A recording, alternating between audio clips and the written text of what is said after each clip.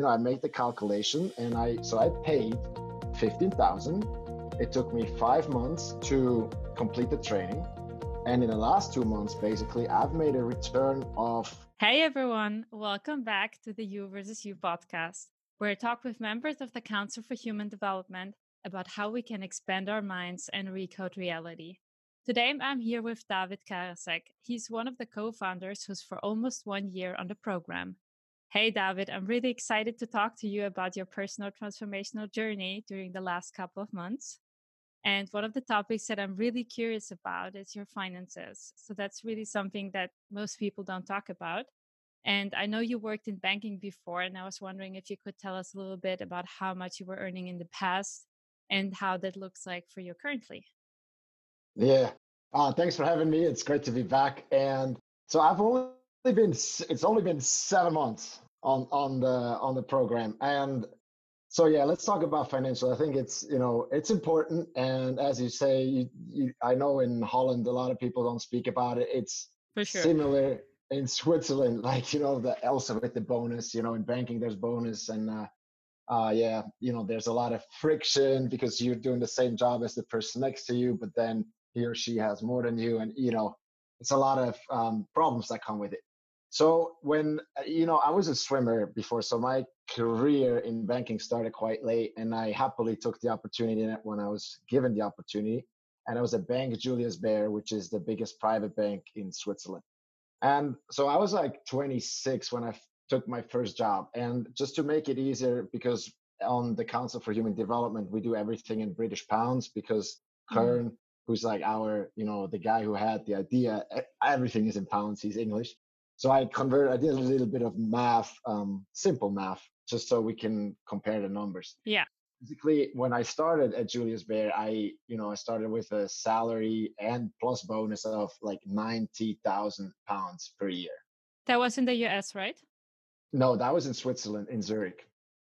I was in Zurich. And well, you know how it is when you come from nothing, it's like, all of a sudden it's good. But then you start comparing yourself after a while and, you become you become good at your work because the learning curve is really steep in the beginning. And then at some point you're like doing almost the same as really senior guys, basically. But the pay is a big, big, big difference, right? And that's when I got a little bit upset. And then also my boss there, he didn't really enjoy my company that much because I wanted to do stuff. And yeah, we just didn't have the same belief system. And so that was with Tony Robbins. He said, write down your goals and all that. And I wrote down, and I'm not kidding you, I wrote down, I want to double my salary. And within 3 months, so I quit because I was angry because they didn't promote me for like 2 times in a row. And I changed to another bank, which was Bank Safra Sarrazin, which is a Jewish Brazilian private bank. And then it jumped to like 155. It didn't quite double, but almost like 160K a year in pounds. And, that after about 3 years of experience, that was, I thought that's good. I was happy. How did you manage to get that salary increase by changing the job? Did you apply some kind of special negotiation skills?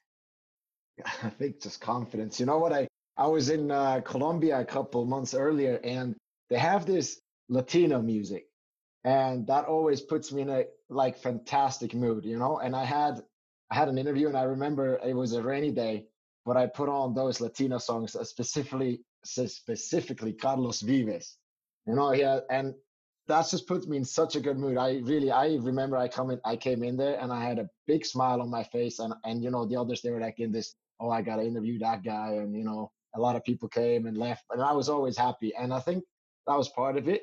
And when it came to the salary negotiations, I was lucky because they were trying to hire somebody who was more senior, but they couldn't find somebody, and I guess they liked me, and then they had like more money on the table, and that worked out quite nicely. So there was no tricks, just good mood. All right. So how has it transformed now since you joined the council? Yeah, so this is really interesting because so when we look at the biggest, and we're doing this, we hope to inspire people I believe there is people that genuinely love what they're doing in their corporation, or, if they're entrepreneurs or whatever, there is. But statistics show that 80% of the people don't. And I think it would be pretty cool if, with this podcast and this conversation, if we can go out and inspire people to look around and see what else there is. And Of it's course. really important. Yeah, right. But about the shadow self, so many people, they don't believe what they hear, and they're like, oh, this is for this guy because he's that way. And oh, that wouldn't work for me. And they're making all kinds of excuses. They have this doubt, delay, distraction. They know inside they should be doing something else because they're not loving what they're doing, but they're coming up with all these excuses. And I think if we can be really raw and real, the name of your podcast, if we can do that, maybe we can inspire a few people that there really is more. All right, but let's dive a little bit into the financials of. So the investment into the Council for Human Development is £15,000, and this is basically for the training that I got. Right, so I was training. Kern was my trainer. There was a lot of one-on-one training, a lot of support material, and that usually takes 3 months. It took me 5 months because I was traveling a lot. I was in Bali. I was in Mexico, in LA. Like, I was traveling, and I took it at a slower pace. Okay. Mm-hmm. So that was the investment. And now I wrote down what's coming in now, because I'm training other people. I also, if you refer other people, if you inspire other people that come onto the program and start training, there's also money in that. So that's the sales and marketing part. So I took everything, and I made the calculation, and I paid 15,000. It took me 5 months to complete the training. And in the last 2 months, basically, I've made a return of, so 28,000 came back. So me paying 15,000 for a program, doing the training, and I'm not even talking about, how I've changed as a person, how happy I am, how the relationships are better. And, there's no price tag for that one. I'm just talking strictly financials, just the numbers, right? And I made 28,000. And that's in 2 months. So that's almost 100% return on my investment. And that investment was, and there's a big difference.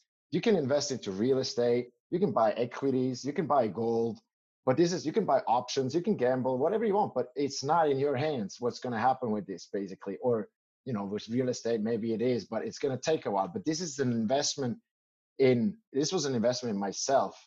And that has, if you believe in it, and that NASA study with Dr. George Land, that with the human potential, we all have genius levels when we're born with 5 years old, and it just it goes away. So it's, if you believe in that and you can bring that back up, it's like the most beautiful investment. So I can say, if that continues at this pace where I see absolutely no limits, it's actually going to get better and better, because then I'll be making more than I made at Safra. And I'm working, I would say, maybe work that in like training other people, that the commitment that I have to do, the training, but it doesn't feel like work. It's maybe like 12 hours a week.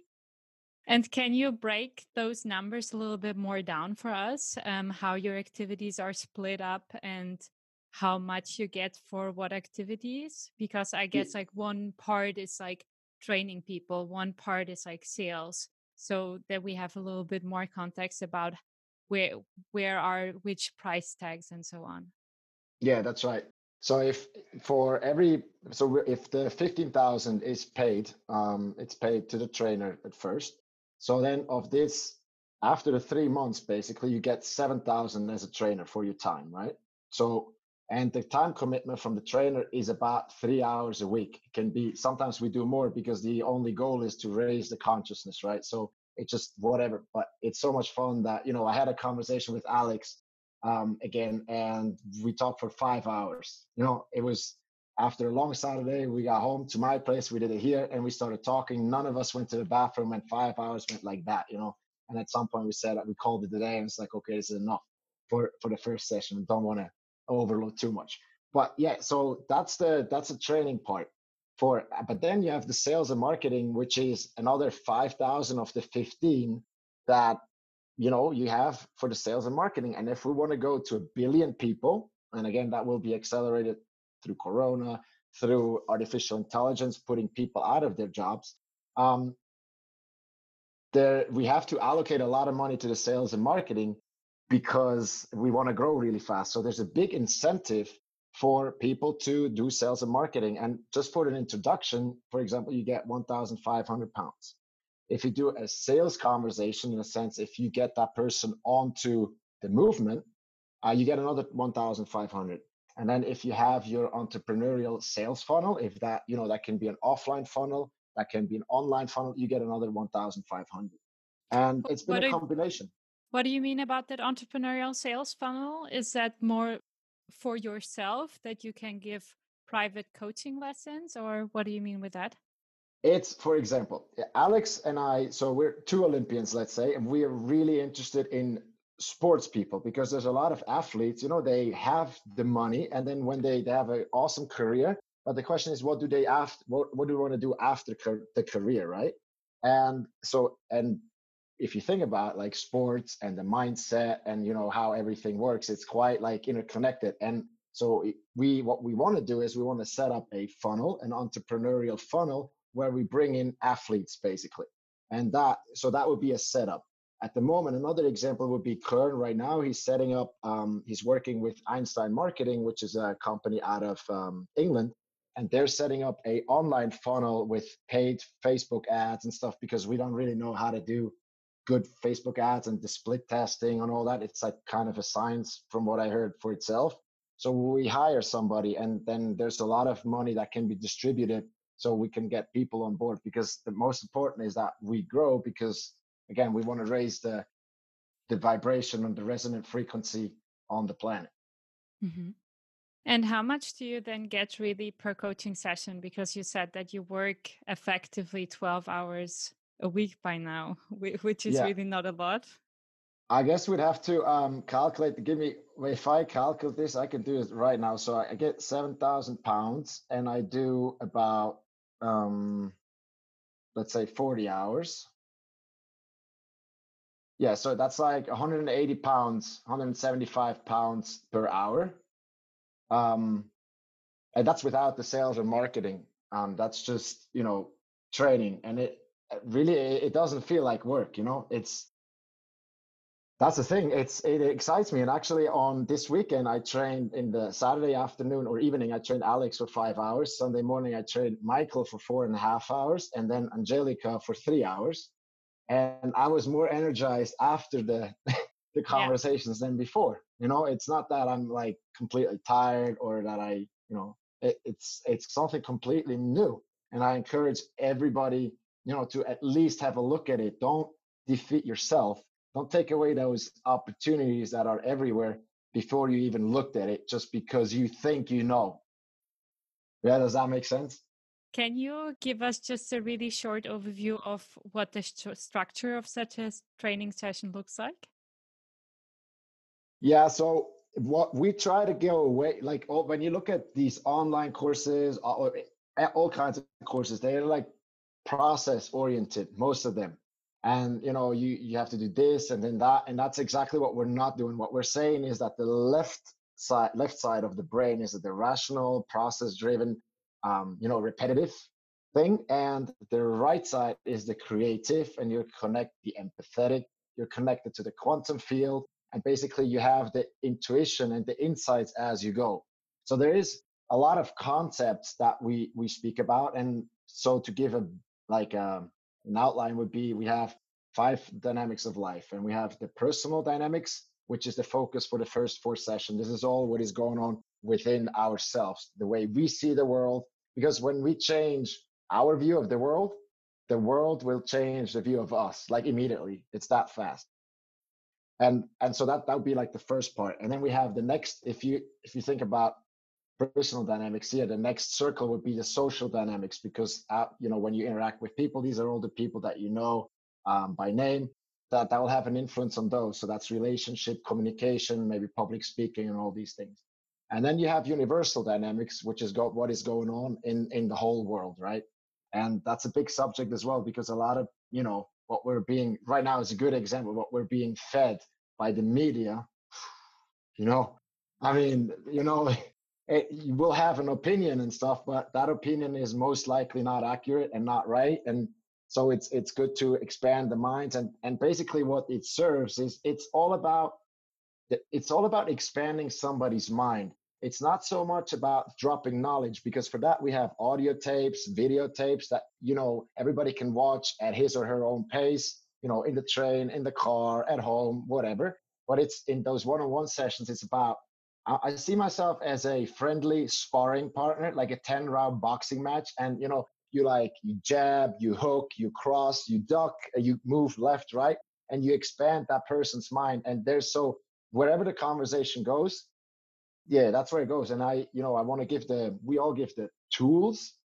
So you have the toolbox, but it's not about like learning it by heart or anything. It's really just, you should go out there and be like, whoa, there's so much that I don't know. Mm-hmm. And if you can accept that there's so much that you don't know or that I don't know, that actually becomes the power, because that, it gives you the choice to learn more about it, and it puts you in the driver's seat. And it's not like, oh, that happened to me, and I can't do anything about it. Oh, that's unfortunate. You start to feel empowered. And that's really the best news possible, because we have the choice. Every time we have the choice. And I give you an example. One example, that I'm reading a book called Man's Search for Meaning. It's by a guy. Have you heard of it? I heard of it, but I haven't read it. Yeah, fantastic book. It's by a guy who survived the concentration camp, and he was a doctor, but he didn't have any special treatments. And what he said is, he could tell when somebody gave up.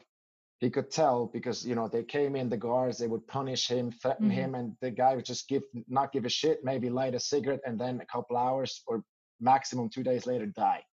And he said what helped him and others, and the survival rate was 1 out of 28, And what he said was every day they had the choice to be happy about something. And it could be little things like, they had got a little piece of bread and like a little bit of soup. And they were working outside in the cold in the snow, without shoes, and terrible. But if you got a little bit of peas in the soup, that would be an opportunity for him to be happy and to see the good out of it. And if you constantly do that, even in the biggest suffering and the worst possible situation, it's your world. It's like your inner world, your illusion of the planet. And that gave him the power to survive. And there were others that did something similar, and they survived. When the flu came or whatever terrible diseases they had, they survived when others died. And you can take maybe an example also. If somebody loses his or her legs tomorrow, you have one person that wants to commit suicide, and the other person, same situation, goes in a wheelchair, becomes an Olympic athlete, wins a medal, and then inspires thousands of kids and other athletes, and by his actions. And there's a lot of heroes out there. So it's all about choice, and that's really like the most beautiful thing.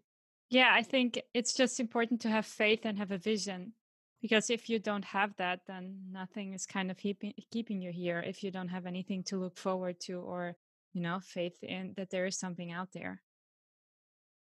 And if you not a bad example, but sad drug users, if you saw a survey, 90% of them say, yeah, life is kind of meaningless.